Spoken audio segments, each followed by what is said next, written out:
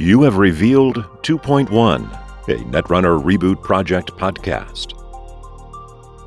Episode 29. I can make that work.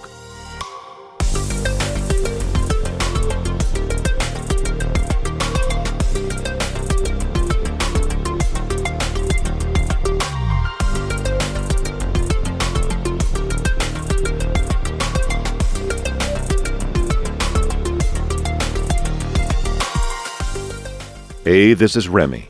The title card for this week's episode is Exile, one of the three new Shaper identities in Creation and Control. We'll get later into why that's the pick I have for the title card, and what he does, what the changes are for Reboot, and a deck featuring Exile. The bulk of this episode will be about Creation and Control, the runner side, although I do have a little bit about one particular aspect of the Reboot project I really haven't touched on much yet, as well as a deck list from a major tournament from the Creation and Control era of the original game.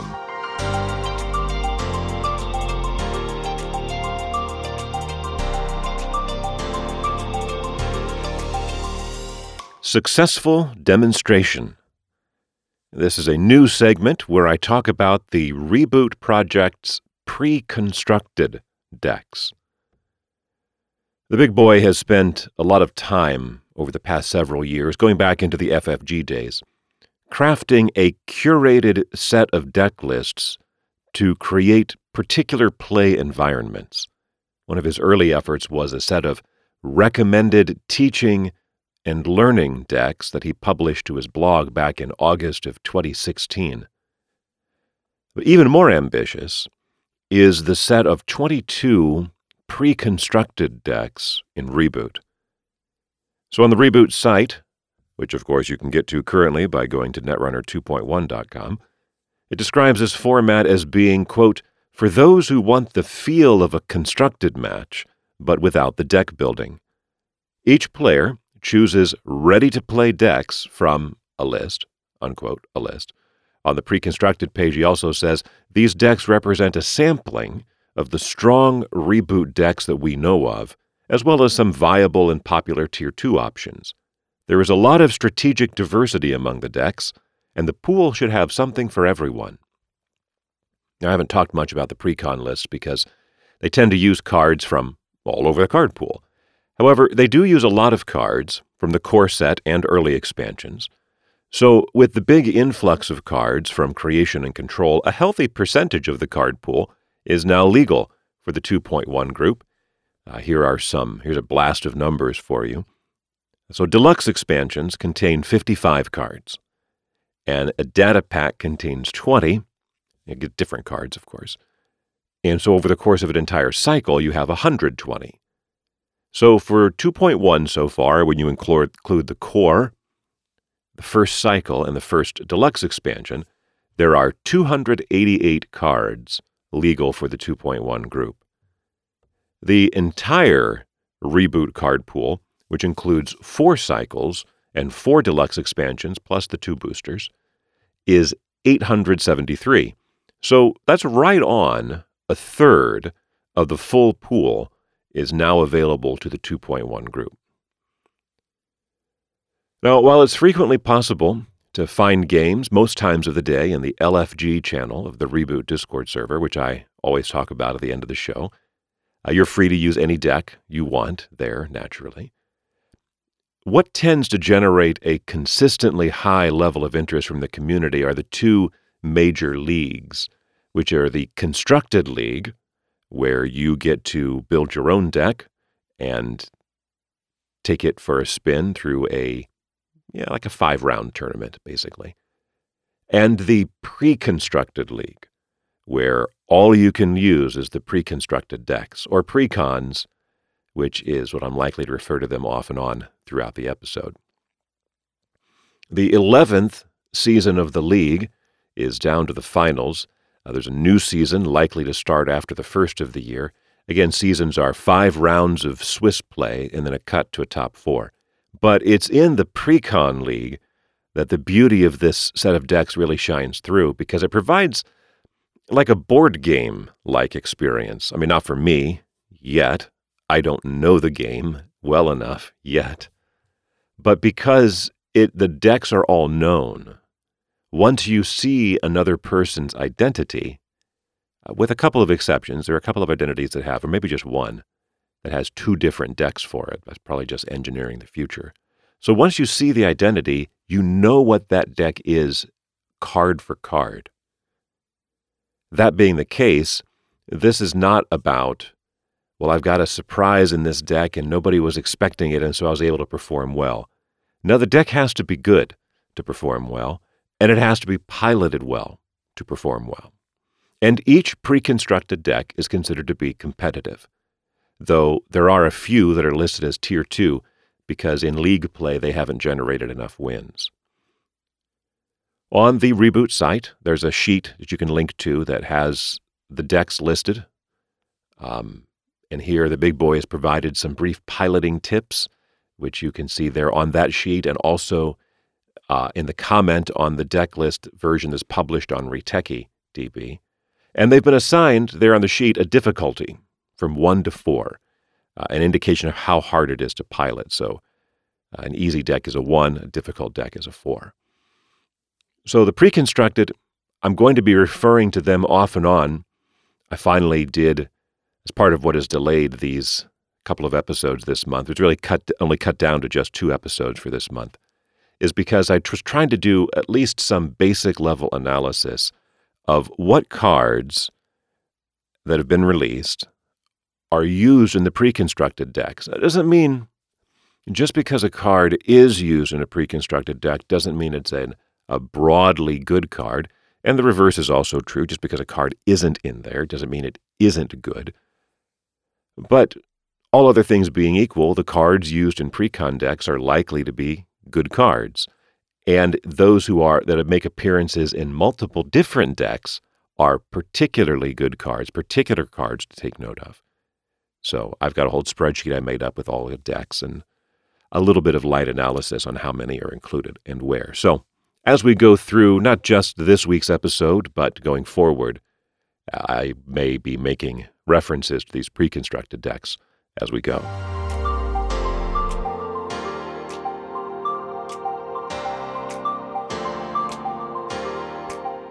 Satellite uplink, creation and control, the runner side. As I said last week, and I think this is interesting, of the 28 runner cards in the set, only 12 received an adjustment at all. That is the smallest percentage. Yeah, I think it's the smallest percentage of any side for any set we've seen so far. And of those 12 adjustments, 3 of them are actually nerfs, which is a very high percentage. Let's talk about those 3 cards first. Again, all of the cards from the runner side are either Shaper or neutral, mostly Shaper. So 2 of the nerfs are to Shaper cards. First, Clone Chip, hardware with an install cost of 1. It has gone from having 2 influence to 3. You can trash it at instant speed. That's a very common theme for a lot of these Shaper cards that, well, not a lot, but a couple, that you can trash them on demand, mid-run if you need, in this case to install a program from your heap. That's a clearly useful ability to have a clone chip on the board. Whatever ice you run into, as long as you have the breaker in your trash, you can just, boom, install it right away. The second Shaper nerf is Atman, also pronounced Atman, but I'm not going to pronounce it that way. Maybe one limited exception later. Atman, which is an AI icebreaker for Shaper. Its install cost has been bumped from 3 to 4. Its strength 0 is also 3 influence. And when you install it, you pay a certain number of credits. However many credits you pay, you put that number of power counters on it, and it has an additional strength for each power counter. And then its ability to break is just for 1 credit. You can break a subroutine with a strength that is equal to Atman. Right? So there's no other way to boost it except when you install it. I will talk about Atman quite a bit more later. And then one of the neutral cards also gets a nerf. Same Old Thing, a resource whose install cost has gone from 0 to 1. Its ability is to spend 2 clicks and trash it to play an event from the heap, paying its cost. The 9 buffs, starting with the Shaper cards again, are 2 of the identities. The Professor, Keeper of Knowledge, a 45-1 identity, that is a minimum deck size of 45, 1 influence. The adjustment for the Professor, his link strength, has gone from 0 to 1. And the ability related to the influence is the first copy of each program does not count against the influence limit. The art here from Matt Zeilinger. The other identity that gets buffed, is Exile, Streethawk, a 45-15 identity with 1 link. Whenever you install a program from your heap, draw a card. Well, it used to be 1. Now it is 2 cards. Draw 2 cards. And this is also from Matt Zeilinger. I know, I'm not pronouncing his last name the same way. Exploratory Romp, a run event. Its cost has been reduced from 1 to 0. It's 2 influence. Instead of accessing a card when you make a run with this card, you can remove up to 3 advancement tokens from a card, either in or protecting the server you're attacking. Here is another Matt Zeilinger artwork. It's got Chaos Theory and Dinosaurus on it. Freelance Coding Contract, an event that costs 0 is 1 influence. You can trash up to 5 programs from your grip. And then you gain 2 credits and an additional 2 credits for each program you trashed. Previously, it was only 2 credits per program, so now, theoretically, you could play this card and just get 2 credits even if you don't trash anything. Monolith, a console whose install cost has been dropped from 18 down to 12, a still hefty 12. It's 3 influence, and it has 3 abilities. First, +3 memory units. Also, when you install Monolith, you can also install up to 3 programs from your grip, lowering the cost of each by 4 credits. And then the final ability is you can trash a program from your grip to prevent a brain or a net damage. The art here from Emilio Rodriguez, he of the vast corporate architecture and landscapes. Well, I guess you need that kind of artwork for the vast, powerful console that is Monolith. OmniDrive, another piece of hardware. Its install cost reduced from 3 to 2. It's also 3 influence. It can host a program as long as that program is no more than 1 MU. And its ability is it has a recurring credit for using that hosted program. Cloak, a stealth program, that's a new subtype, whose install cost has been reduced from 2 to 1. It's 1 influence, and it has 1 recurring credit for using icebreakers. The artwork from Adam S. Doyle. Sahasrara, a program whose install cost has been reduced from 2 to 1. It's 2 influence. It has 2 recurring credits for installing programs, as long as you're not installing something that trashes Sahasrara. And the final buff is for Borrowed Satellite, a resource with an install cost of 3 and 2 influence. It also gives you a link, and the change is the maximum hand size that you have, I don't know why it says hand size here and not grip, is increased by, instead of 1, 3. And then we have 16 cards that are unchanged, and so I'll run through these briefly. The first is the other new identity, Riel Kit Peddler, Transhuman, a 45-10 identity. The first time each turn you encounter a piece of ice, it gains Codegate for the remainder of the run. Artwork here by Matt Zeilinger. Escher, a run event with a cost of 3 and 5 influence. Make a run on HQ, and if successful, rearrange the ice. All of the ice. As long as you leave the same amount where it was and you don't derez or re-res, whatever, you just get to move it all around. Scavenge, an event with a cost of 0 and 2 influence. You trash an installed program. Then you install a program from either your grip or your heap at a discount equal to the cost of the trashed program. It's from Matt Zeilinger, the artwork. And the most common use for scavenge, of course, is to trash a program and then install that same program, because it has already gone to the heap. Install that same program from the heap. Now, why would you do that? This is not really the place to discuss this, but it's not a change. So why would you do that with scavenge? Well, not most common. I need to be careful about saying that. I don't know. But a common way to use it is in conjunction with test run, right? So you use test run to grab a card from your deck and install it for free. Then for your next click, you use scavenge to trash that card and reinstall it. Because normally test run, after that turn, it goes back on the top of your deck. So here, scavenge, since it has trashed the card, test run doesn't go to look for that version of it, so the program is safe. So you spend 2 clicks and the cost of test run to basically install a card for free. Super useful for something like Femme Fatale, right? Another good use for scavenge, and again, typically installing the same program you trash, is to reset something. So that can be with, for example, Femme Fatale, a great example. You can reset which ice you're targeting. With Atman, you can reset its strength. With a card coming up much later, a breaker called Lady, which has counters on it that you spend to reuse, spend to break subroutines.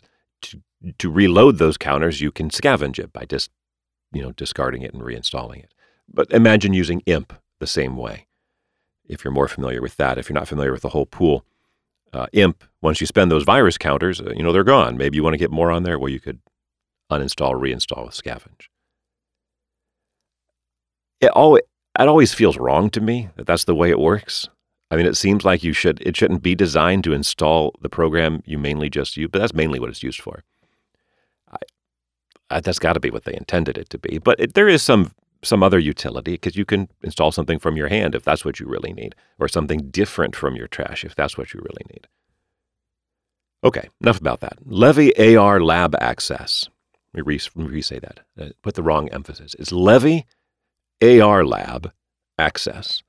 It's an event with a cost of 5 and 3 influence. You shuffle your grip and your heap into your stack, draw 5 cards, and then remove this card from the game.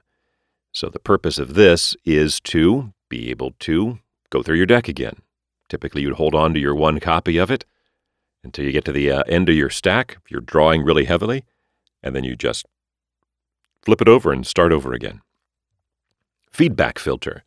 Hardware with an install cost of 2, 1 influence, 2 abilities. For 3 credits, you can prevent 1 net damage, or trash it to prevent up to 2 net damage. It is a better version of the core set's net shield, I would say. Dagger, which goes along with Cloak, mentioned earlier, is a killer. Install cost of 3, strength of 0, 2 influence. For 1 credit, you can break a sentry subroutine. For 1 credit, from a stealth card, give it +5 strength. Artwork also from Adam S. Doyle. Chakana, a virus program, install cost of 2, 2 influence. You place virus counters by making runs on R&D, and if there are at least 3, the advancement requirement of agendas is +1. Adam S. Doyle artwork here also. Cyber Cipher, a decoder with an install cost of 2, a strength of 4, 3 influence. For 1 credit, break a Codegate subroutine for 1 credit, +1 strength. When installed, choose a server. You can only use Cyber Cipher on that server. Artwork here from Ed Matinian. Ed Matinian also does the art for the next one, Parisia, a program with an install cost of 0, 1 influence, and it provides 2 recurring credits for trashing assets. So it's like Scrubber, but it's a program. Self-modifying code, a program with an install cost of 0, 3 influence. For 2 credits and trashing the card, you can search your stack for a program and install it. Unlike Test Run, something I always forget, you have to be able to also pay for the program. But you can do this mid-run. So self-modifying code is one of the most important cards in the game. And it's just occurring to me as I'm reading it out here that I'm really not going to talk about it hardly at all in this episode. So let me just take this moment to say self-modifying code is a super important card. Why? Well, it's that ability. It sits out there. Now, it's 2 MU, so it really eats up a lot of space while it's sitting there. But you can have it sitting there just like with CloneChip, and in the middle of a run, you can have access to a card. In CloneChip's case, it takes the card from the trash. In self-modifying code's case, you search your deck for it. Any program, not just a breaker, and you install it. So there are lots of uses for self-modifying code. It is a very powerful effect, and this instant speed idea that appears here in Creation and Control with a lot of different cards is a game changer.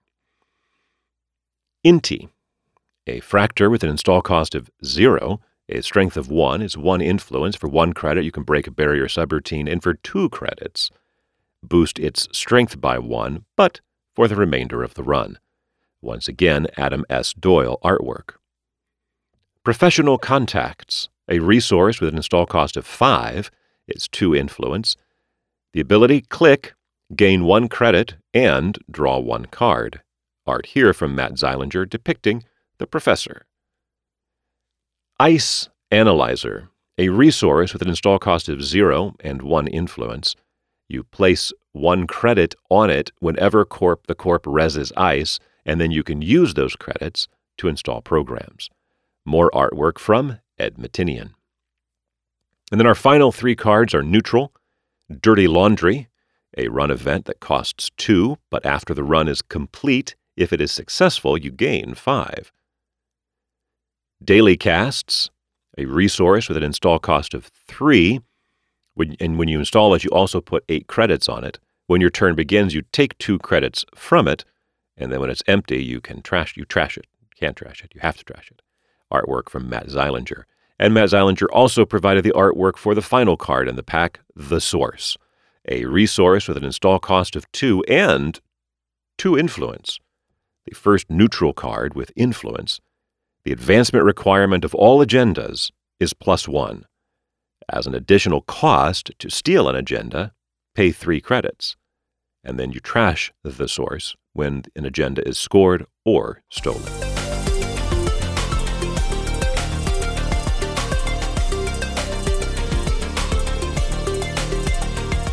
The Source, runner nerfs in Creation and Control. So this is a new segment, but only in name. Now that I like to mix up the titles of the segments, so they're not all tied to the core set cards. And it seemed like a great name to refer to the inside information that the big boy provides on the reasoning behind the various nerfs, specifically the nerfs, in each pack. So again, there were 3 this time. Some brief comments on 2 of them. First, Same Old Thing, whose install cost has gone from 0 to 1. He simply says the cost was too low given the flexibility it provides and the power of the cards it can recur. Short comment also for Atman, whose install cost went from 3 to 4. He says, in testing, Atman-centric rigs proved a little too far above the curve, and in particular a little too fast to get online. So this is a change meant to make relying on them a bit slower. And you think, because typically you're going to use more than just 1, you're going to want at least 2 probably installed. So now instead of spending only 6 credits to install 2, plus whatever you load onto them, it's 8 credits. And that extra 2 credits early in the game Again, it just slows them down a little bit. He has a bit more to say about Clone Chip, whose influence cost has gone from 2 to 3, right? So this is clearly not targeting Shaper decks. He says Clone Chip is extremely powerful out of Anarch, with their ability to easily dump programs into the trash, particularly temporary and situational ones like Parasite, David, and Lamprey.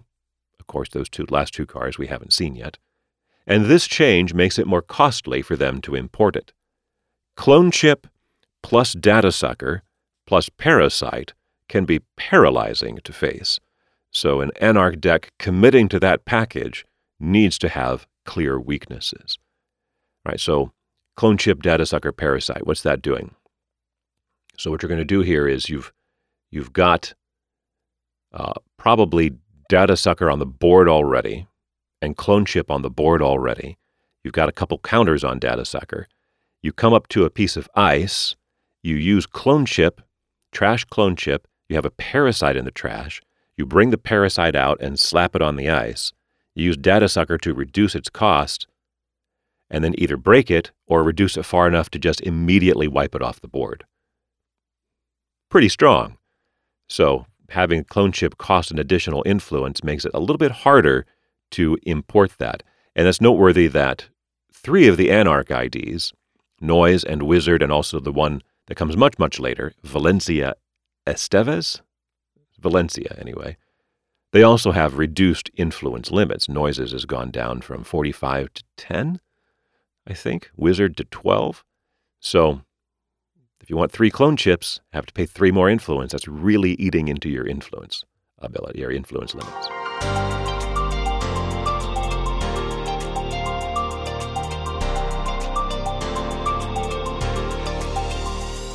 Matrix Analyzer.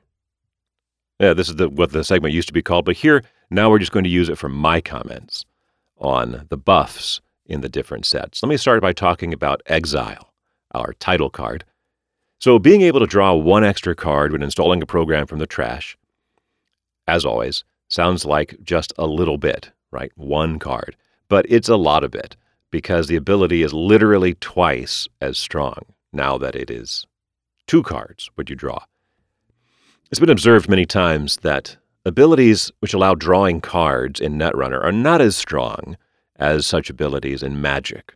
So, as I've said before, not a Magic player, but my understanding is that in Magic, you are only allowed to draw 1 card per turn. Whereas in Netrunner, you can opt to draw 4 cards in a turn. So when people come from Magic and see Diesel or Anonymous Tip, which let you draw 3 cards for 0 credits and a click, those cards seem overpowered. They are not in Netrunner. Though card draw can still be powerful and good. One reason that Jackson Howard, coming soon, is such a good card is that he has a Draw 2 ability built in. So maybe it's no surprise that of the 4 Shaper pre-constructed decks, Exile is one of the identities, the other 3 being Kate, Kit, and Haley, despite the fact that Exile was widely panned when it was released, at least as I remember it. The one notable old archetype from the FFG days was something called Street Chess, where you would import some upcoming Anarch cards from the first half of the spin cycle, Deep Red, Pawn, Scheherazade, to make money and recycle cards at the same time. Obviously, something like that is going to work better now, because you're drawing 2 cards, along with the money you're making from those others. And interestingly, the pre-constructed list for Exile can mostly be built with the card pool we have right now. So I'll come back to that in a later segment. Some other cards. Monolith, briefly, basically is free to install now. I mean, if you were planning on installing 3 cards that each cost 4, well, now you can install 3 cards that each cost 4 and the memory to support them and do it all in 1 click. And then there's that second ability for net and brain damage. I never remember that that's there. So I'm not saying Monolith is now good, but it's certainly reducing its cost by 1/3 makes it a lot more tenable. Cloak, whose install cost was reduced by 1. So it provides a stealth credit. And I think maybe stealth is just not supported as fully in Reboot.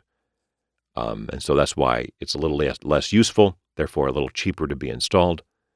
There will be 3 pieces of hardware in the spin cycle that do what Cloak does, but only for specific types of breakers, along the usual faction lines. But other than a resource in the lunar cycle, there are no other cards with a subtype stealth on them within the Reboot card pool. There is a Shaper stealth identity, Smoke, that came in the Flashpoint cycle, but that's well after where Reboot stops. There are also 3 other breakers, in addition to Dagger, again, along the usual faction lines in the lunar cycle, that use stealth credits. But otherwise, that's it. So maybe the relative dearth of stealth cards is just reason enough to drop the price of Cloak a bit and make it a bit more useful. Although, as I'll cover a little later on, it can be useful. Cloak and Dagger together can be good. Let me also talk briefly about Borrowed Satellite. Again, a resource install cost of 3 provides you a link, and adds to your hand size by 3. It used to be by 1. It's also for any other faction 2 influence. Let's compare it to the combo of Public Sympathy, which is a resource at install cost of 0 and increases your hand size by 2, and the neutral resource Access to GlobalSec, which is an install cost of 1 and gives you 1 link, right? So Access to GlobalSec and Public Sympathy together do basically what Borrowed Satellite does, with some variations. So you use the other 2-card combo, the neutral cards, for 2 cards and 1 credit.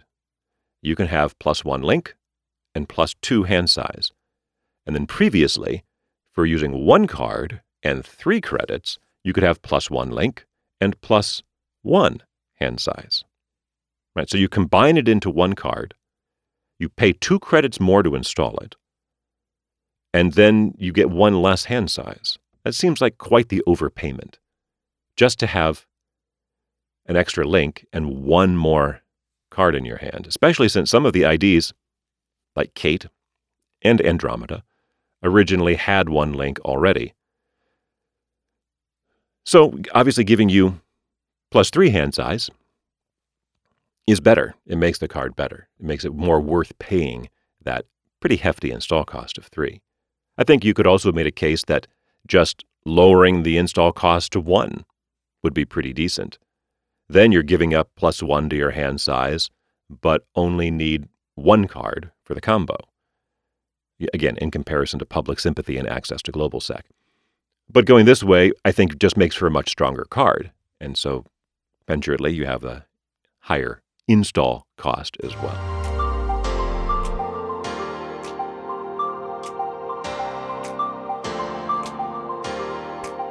Datasucker. New economy and icebreaker options. Let's talk first about the economy options. Freelance Coding Contract is a card that can net anywhere from 2 to 12 credits if you're able to dump 5 programs.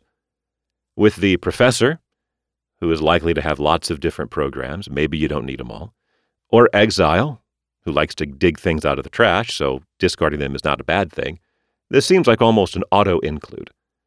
And it was pretty decent. It was okay. It was pretty decent, especially if you could get multiple programs trashed, even previously. But the reboot buff of adding the flat 2 credits, no matter how many programs get trashed, is a nice little boost at times when you only pitch a few. Now, just tossing 1 program makes it just as good as Sure Gamble. And then it goes up from there in quality and ability. And the drawback, of course, for the right deck, is not even a drawback, as we will see a bit later. There are multiple cards that I wouldn't exactly call economy cards. I haven't been grouping them as economy cards in previous episodes, but they do provide recurring credits. OmniDrive for using its one hosted program. Again, Cloak for using icebreakers, Parisia for trashing assets, Sahasrara for installing programs, Ice Analyzer, kind of, for installing programs. But let's talk about 2 of the straight-up econ cards and one that's kind of sideways, an econ card. Dirty Laundry first. This fits in many decks. So of the 12 pre-constructed decks for Runner, I know I said there are 22 total. So just to reverse, there's 22 Tier 1 decks and then 3 Tier 2 decks. So there are 12 runners. 8 of those 12 decks run 3 Dirty Laundry. For good reason. It's on par with Easy Mark, which is a decent card in Criminal that gives you 3 credits for a click, but it's better in 2 ways. It's neutral, so other factions are interested in it, and it also lets you run. So if you think of the classic formulation of a click is the same as a credit, is the same as a card, which again is a rough estimate.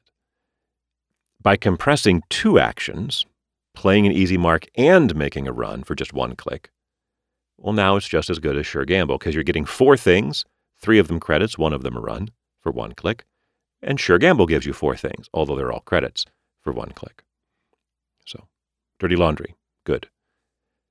And of course, a run can be very valuable, as long as you make sure that it's successful.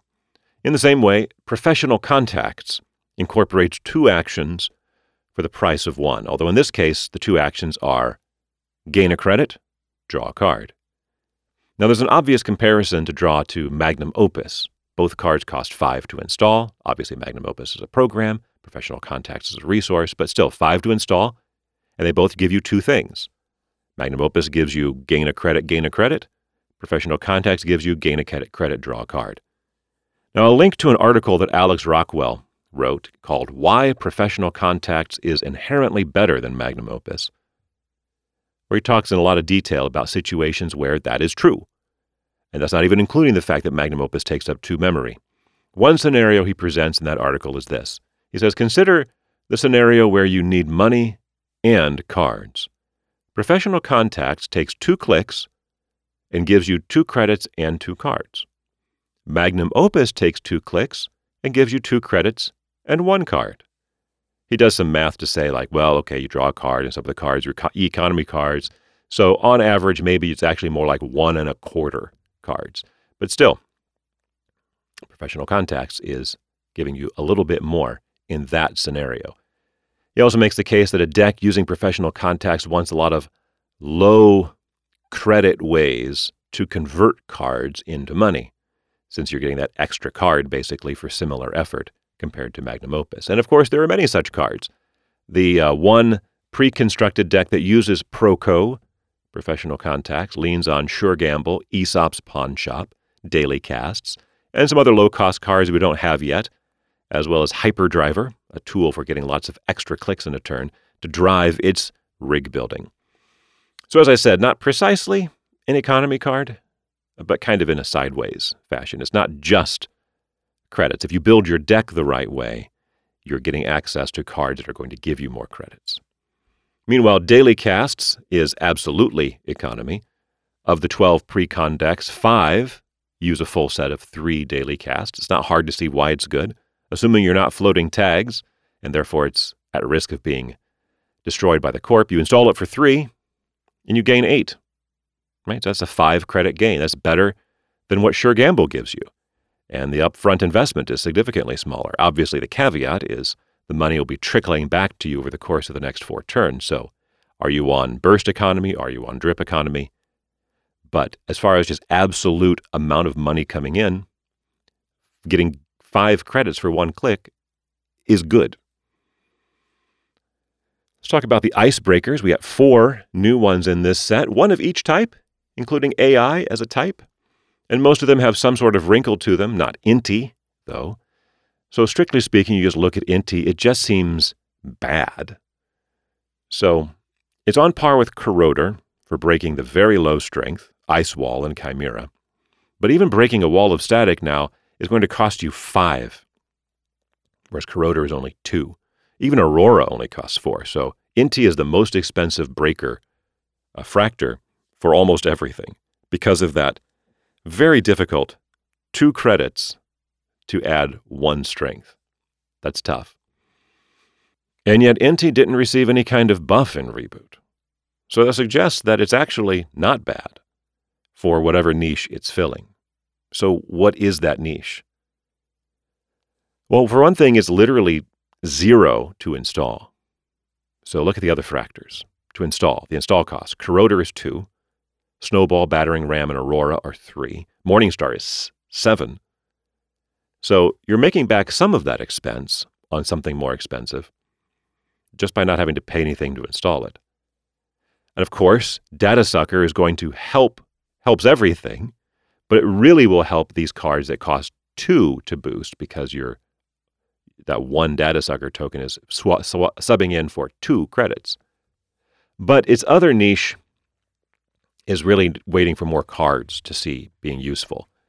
Particularly, there is a card that hates AI breakers called Wraparound, which is an NBN barrier coming in the 5th pack of the spin cycle, which if you're only using AI breakers, like say, if you're using like an Atman Femme Fatale deck, like we're going to talk about in a bit, Wraparound is strength 7, which is hard for an AI to deal with. But if you have any fractor on the board, Wraparound strength becomes 0. So Inti breaks that no problem. So these are some very niche situations why maybe having one Inti as a backup to whatever else you're doing can be useful. But our other 3 definitely do have wrinkles. Let's go Decoder next. Shaper gets Cyber Cipher, which is truly spectacular, but has a significant wrinkle. So it's easy to see the spectacular part. It's half the install cost of Gordian Blade. Gordian Blade costs 4. Cyber Cipher costs 2. It's double the strength. Gordian Blade's strength is 2. Cyber Cipher's is 4. So it can cruise through the combo ice like Bullfrog and Chum for just a credit, skate past Victor 1 for just 2. Even Tollbooth costs only 5, including the tax. But the downside is also very significant. It only works on one server. Still, for that server, Cyber Cipher is amazing. I will not use it as a reference point because it's not as broadly applicable as Gordian Blade, but it is very good on one server. Dagger is something completely new. The only way to boost it is by using a credit from a card with the subtype Stealth. And at this point, the only such card is Cloak. If you can't tell that Cloak and Dagger go together, they do. So Dagger's strength is 0.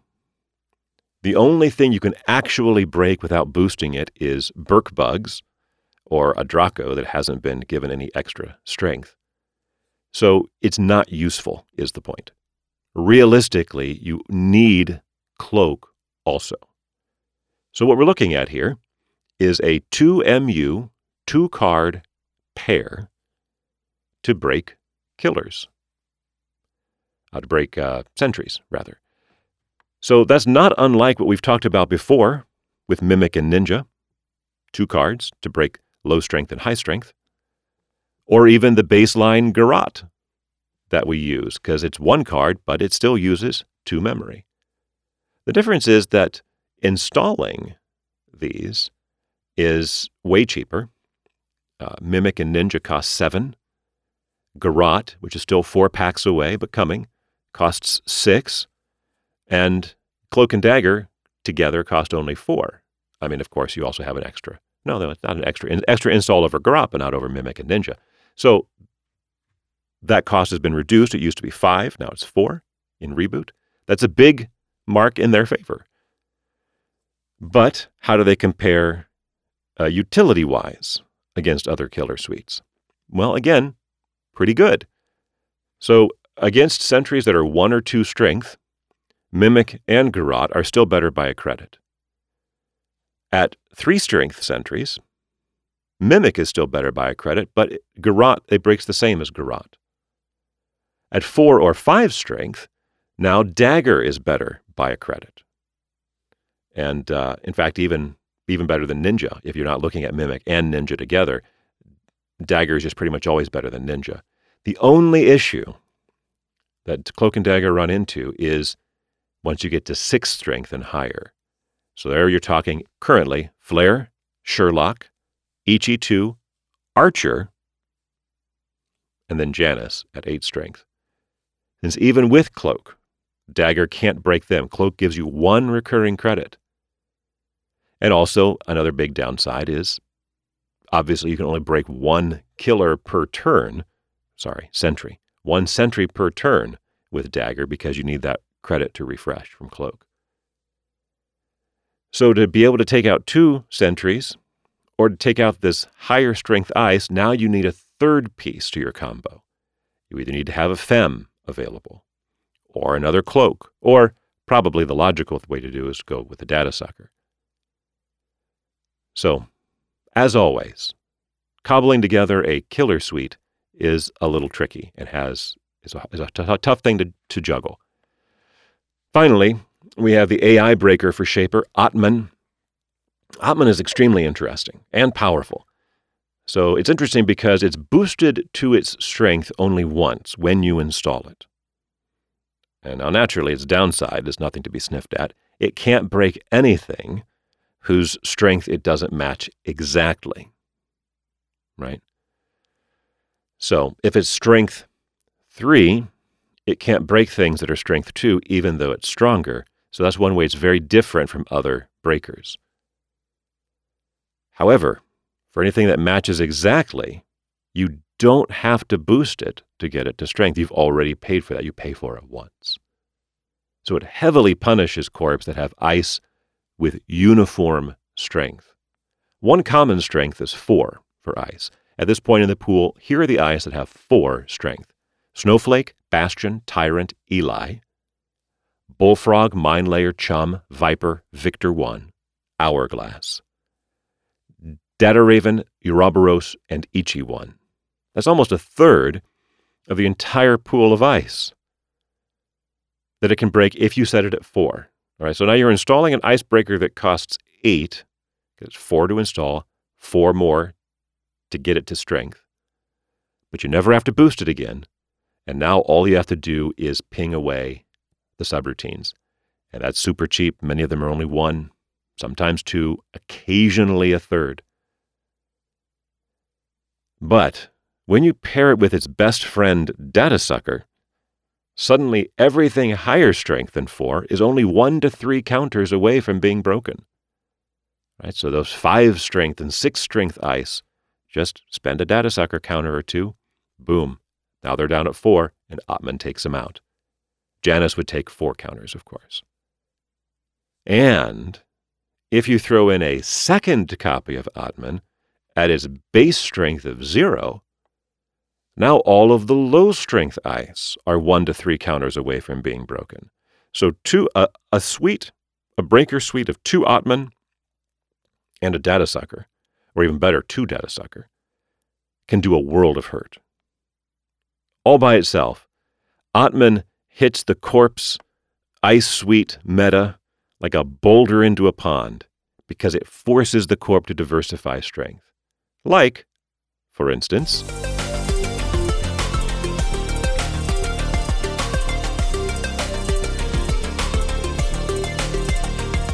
experiential data. The 2013 Gen Con tournament. This tournament had 240 players or so. I'm going to provide links in the show notes for a discussion about the deck lists, the tournament report from the winner, and also videos done by Team Covenant of the finals. They're up on YouTube. The winning player was Justin Kopinski. He used Kate and Jinteki, and it was commented a number of times. These are the core set identities that they suggest new players use. Of course, the decks are not. The Jinteki deck is similar to the work compression deck we discussed back in episode 27. And actually, the Jinteki part, I think he only won about half of his games with his Jinteki deck. The Kate deck is noteworthy as the major public debut of the Catman archetype. That's Kate with Atman. It went 11-1 on the day, which includes both Swiss rounds and the cut. Here is the deck. 14 events, 2 Dirty Laundry, 2 Modded, 1 Scavenge, 3 Sure Gamble, 3 Infiltration, and 1 Escher, along with 2 StimHack from Anarch. The hardware, 3 Clone Chip, 3 R&D Interface, 2 Plascrete Carapace, and 3 Desperado from Criminal. The programs, 3 Atman, 3 Self-Modifying Code, 1 Deus Ex, 1 Femme Fatale from Criminal, and 3 Datasucker from Anarch. And the resources, 3 Cotty Jones, 3 Daily Casts, 3 Professional Contacts. Now I'll issue my typical caveat for Reboot. If you're using Desperado as your console in this deck, you might want to include a chip or 2 for extra memory, because Desperado no longer provides that. Here are some comments from people as they were discussing the Kate deck in the comments. Alejandro G., username Expired Soda Pop, says, I think it shows a willingness to take a risk and think outside the box. Many people have to include their standard suite, for example, Corroder, Gordian Blade, Femme Fatale. But this one shows that it can be done by something some of us wouldn't think of trying. I mean, really? Just running with Atman and Femme Fatale? No way. Also, there are those saying the deck doesn't seem all that, and I think they're missing the point. Everything he does in his deck benefits him in some way. Run HQ, token for Datasucker, credit from Desperado, access a card. Run R&D, token for Datasucker, credit from Desperado, access 4 cards. I mean, he assumes you have all 3 RDIs in. Run Archives, token from Datasucker, credit from Desperado. Draw a card, also gain a credit from Professional Contacts. I think that's what makes his deck work. Every action he made was worth more than a single click. He has income coming in no matter which action he decides to take. Matt Wilson, username Lycol, says, folks should really try Catman lists like this if you haven't, especially with 3x Pro Contacts and 3x Desperado. The key is what Expired Soda Pop mentioned. Every action is doing more than one thing. And if your opponent lets you high-low his ice, for example, all you need is a Strength 2, then a Strength 4 Atman, you're pretty much golden. The order you need them in is 2, 4, 0, unless you detect a Roto Turret or Ice Wall early. People piloting corp lists that aren't familiar with Atman make easy mistakes, like either A, building a bad list without a spread of ETR ice strengths, or B, playing into Atman's hands by stacking ice of the same strength. Another Matt, Conduit23, username MDAN user, says Femme covers most everything Atman is terrible at. She can bypass advanceable ice that gains strength, Ice Wall and Hadrian's. She can just break Roto Turret, the only reason you'd need a 0-strength Atman. And then here are Justin's comments from the separate thread where he was providing his report. Mostly his closing comments were about the Jinteki deck, but here's what he said about this one. Kate performed fantastically, losing only 1 game out of 12. I think if I were to make any changes, I'd probably take out the StimHacks. I think StimHack is a fantastic card for the deck in League or casual play. But in tournament play, when one blunder can knock you out, it's just so scary to take a brain and risk flatlining, even against normally safe IDs like ETF or Making News. I was almost always too scared to play them, and in fact only played a single StimHack all tournament against NBN. Parasite might have been a reasonable replacement, although I believe my clone chips already have their work cut out for them in the current build, so I wouldn't get more than 1 or 2 uses out of the Parasite, although perhaps that's more than enough. The rest of the deck never disappointed, and I can't imagine changing much else. Maybe a 3rd Plascrete, given how much Wayland there was.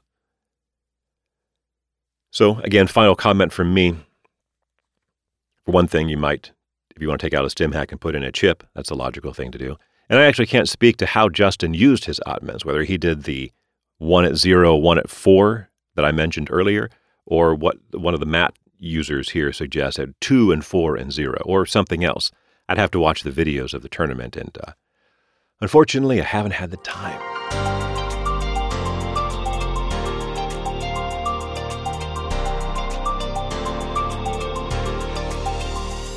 Successful demonstration, part 2. So, going back to the comments about the pre-constructed decks, I could have included this as part of that, but I really wanted to talk about the cards first. I could have included part 1 here, but I really wanted to front load the comments about the Precon decks because that's such a big part of Reboot. I haven't talked about it yet much. But consider this a follow-on. This is one of the Precon decks. It's called FCC Exile, and the FCC stands for Freelance Coding Contract. Now that we have Creation and Control, and now that we have Exile, it actually is only missing 3 cards. 1 Sharpshooter, which comes from the 4th pack of the next cycle. That's a killer you can trash to break any number of subroutines, so you can see why you'd like to recur that. 1 Astrolabe, which comes from the 4th pack of the 3rd cycle. There's a cheap console that provides an MU and more card draw. And then 1 Cerberus Lady H1, which comes from the 5th pack of the 3rd cycle, possibly the Fractor that most gives Corroder a run for its money. It's a Strength 3 Fractor, breaks 2 subs at a time by using a power counter, right, so not even money. And it's a natural fit for Exile since, like I said earlier, a little Scavenge will let you bring it back after its counters are depleted. As I said, each Precon deck has a brief comment with instructions on piloting the deck. For this one, we read this: use Exile to burn through your deck. Generate money with FCC. Get lots of free fems. Big tip, don't overextend in the early game. You're good at drawing cards, but that's not very valuable if you're broke. The difficulty rating is 3 out of 4, so fairly challenging to pilot. Here is the deck. 1 Stimhack from Anarch, 3 Diesel, 3 Sure Gamble, 3 Test Run, 1 Retrieval Run from Anarch, 3 Freelance Coding Contract, the namesake of the deck, 3 Scavenge, 1 Levy AR Lab Access, 3 Dirty Laundry. There are 6 Hardware, 2 R&D Interface, 3 Clone Chip, and the 1 Astrolabe. 4 Resources, 3 Daily Casts, and 1 Same Old Thing. 8 Icebreakers, 1 Yogg.0 from Anarch, 2 Femme Fatale from Criminal, 1 Atman, 1 Cyber Cipher, 1 Inti, the 1 Sharpshooter, and the 1 Cerberus Lady H1. 6 other programs, 2 Datasucker from Anarch, 2 Parasite from Anarch, 1 Imp from Anarch, and 1 Parisia. So the 3 cards we don't have yet. Here are some ideas for replacements. For Astrolabe, the easiest replacement is just Akamatsu Memchip, because they're identical. They both cost 1 to install. They both provide an MU. Astrolabe also draws you an extra card when the Corp installs a card. So that just makes the 2.1 version here a bit slower. Now, there are other options you can use. Dinosaurus is 3 credits. That will also provide you the extra MU. And then putting Fem on Dinosaurus makes her quite usable as your primary killer. I ran that idea by the big boy, and he thought that might be a little overkill, but could work. You could also put Yogg on Dinosaurus to save some Datasucker tokens. OmniDrive, which costs you 2 credits and comes here in Creation Control, is another possibility. It doesn't help you with the MU issue, but it does help you to pay for whatever program you put on it. So I think either Akamatsu Memchip or Dinosaurus would be a good replacement for Astrolabe. What about Sharpshooter? Well, this card is fulfilling a specific function, breaking a particular kind of expensive sentry for cheap. And the particular kind of sentry is Destroyer, the one that destroys programs. Most pre-constructed decks have a Destroyer in them. Now, the most common one is Assassin, which doesn't come until way at the end, the 4th Deluxe expansion. But after paying your 1 credit to install, Sharpshooter breaks most common Destroyers for 2 or 4 credits, even Archer, and then goes back to the trash where it can be fetched again. There's no obvious replacement for that ability. So potential options include Cloak and Dagger to cover those high-strength destroyers. That's 2 pieces, though. And again, doesn't cover Archer very well. You could use one of your backup in-faction killers like Pipeline or Creeper, though neither of them is particularly good. Or maybe just some extra redundancy for some of the one-ofs we already have, like a second Atman or a second Same Old Thing. Or maybe use Dyson Memchip instead of Akamatsu and Creeper. That can help alleviate your MU issue. The big boy says, though, that Sharpshooter is less necessary because one card does not exist in the pool, Cyberdeck's Virus Suite. So having Famine Data Sucker should be enough. The idea is that with Cyberdeck's Virus Suite, this is a card that can wipe counters. You can do it from archives, so you can't use archives to pump up your data sucker. So Sharpshooter is there to take care of that problem. The big boy's suggestion, just replace it with an econ card to pay for that, maybe Armitage code busting. And then Cerberus, Lady H1. Part of the beauty of both this and Sharpshooter is they don't have to sit in your rig all the time. That helps you out with any memory unit issues. And again, there's no good solution because Lady is one of the best fractors in the game. You can't use Corroder, not enough influence. Although you could drop the Yogg and the Stim Hack, a Stim Hack, to make room. And then maybe just use a different decoder like Gordian Blade instead of Yogg. Inti here is the backup fractor, although again, that's kind of surprising. So maybe just using Snowball instead of Lady would be okay. It's like Corroder, just costs one more. Not ideal, but not bad.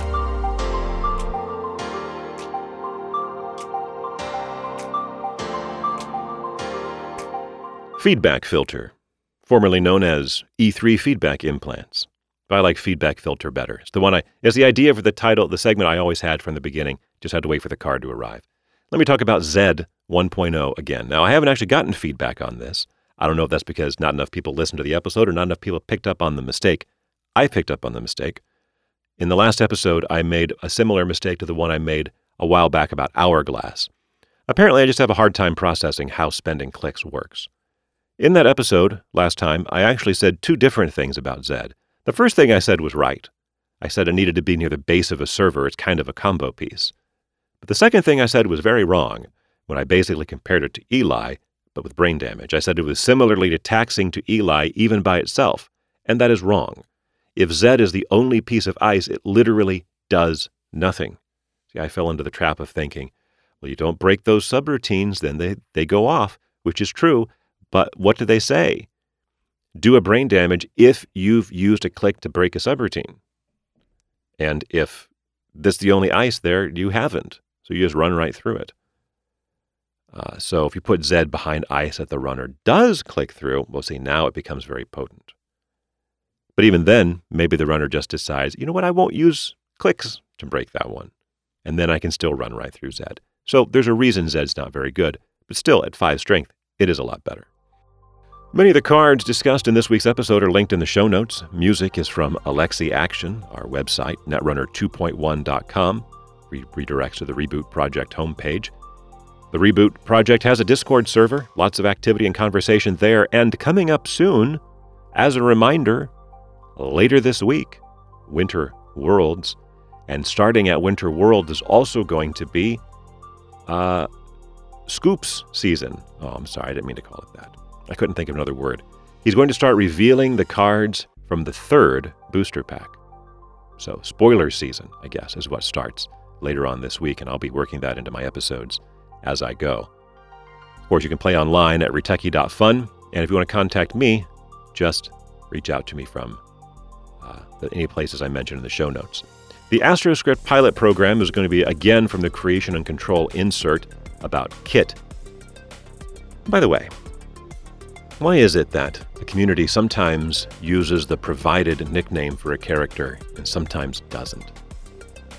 Now, in the Reboot Project, 4 IDs have a user identity with a nickname that's provided. Right? There's Kate, Mac, McCaffrey, Riel, Kit, Peddler, Ken, Express, Tenma, and Armand, Geist, Walker. And typically what I have heard and what I myself have said is Kate, Kit, Ken, and Geist. You know what, never mind. It's pretty obvious what's going on with the latter 3. The one-syllable appellation is the one that's preferred, right? So rather than saying Riel, you're going to say Kit. Rather than say Express, you're going to say Ken. Rather than say Armand, you're going to say Geist. You're always going to pick the one that's just one syllable. But why not Mac? Kate? I don't know, maybe it's some sexist/gendered relic of the past, although 2012 is also far enough into the past so as not to be 2023. Maybe we didn't think of Mac as a girl's name. I only watched Veronica Mars kind of in the last couple of years. Is that who Kate is based on? Mac, right? There's a hacker named Mac in Veronica Mars. I don't know. I did a search on it on Google and I didn't learn anything. So that's going to be my assertion. I don't know why we don't call Kate Mac. I don't know why we don't call Can Express. We just don't. Anyway, we're going to read about Kit. Thanks for listening. See you next week.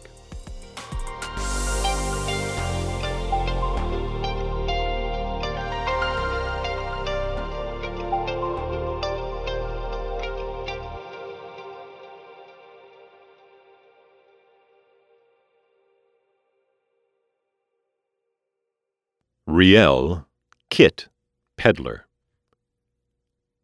What is human?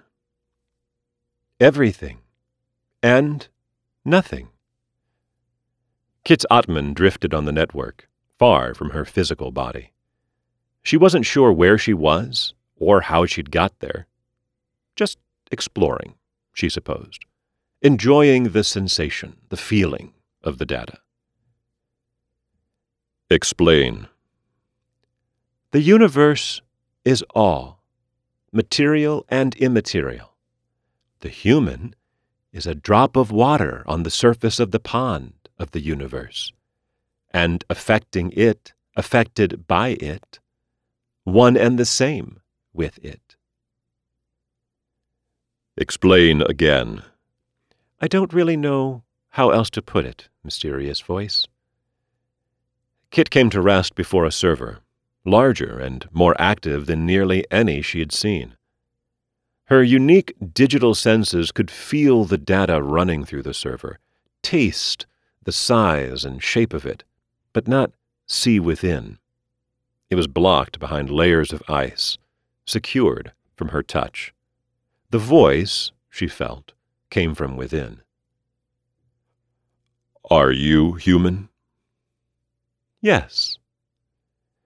Kit reached out to touch the server, its programs responding to her own onboard software agents. Its shape changed and twisted, a hum she hadn't realized she'd heard, changing pitch. You see, I reach out and touch the universe. I change and am changed by it. You are machine, and not machine. All creation is our own, and we are all creation, said Kit. Flesh or synthetic makes no difference. The body is just a shell. It is the spirit within and without that matters. A layer of ice parted. What is the spirit? The true self. You ask a lot of questions, mysterious voice. Who are you? There was a long pause, and she thought the voice might not reply. I am machine. Is that all you are? I am not human. Now that is an assumption, she replied. The final ice fell away. Kit stared at the depth and the complexity of the construct before her. It thrummed deep in her chest or soul, a sound without sound, a mind, a spirit, an Atman like hers, but unlike. Some part of her thought. She was washed away by the sheer experience of it. You are as human as I am, she said. Your spirit should be free.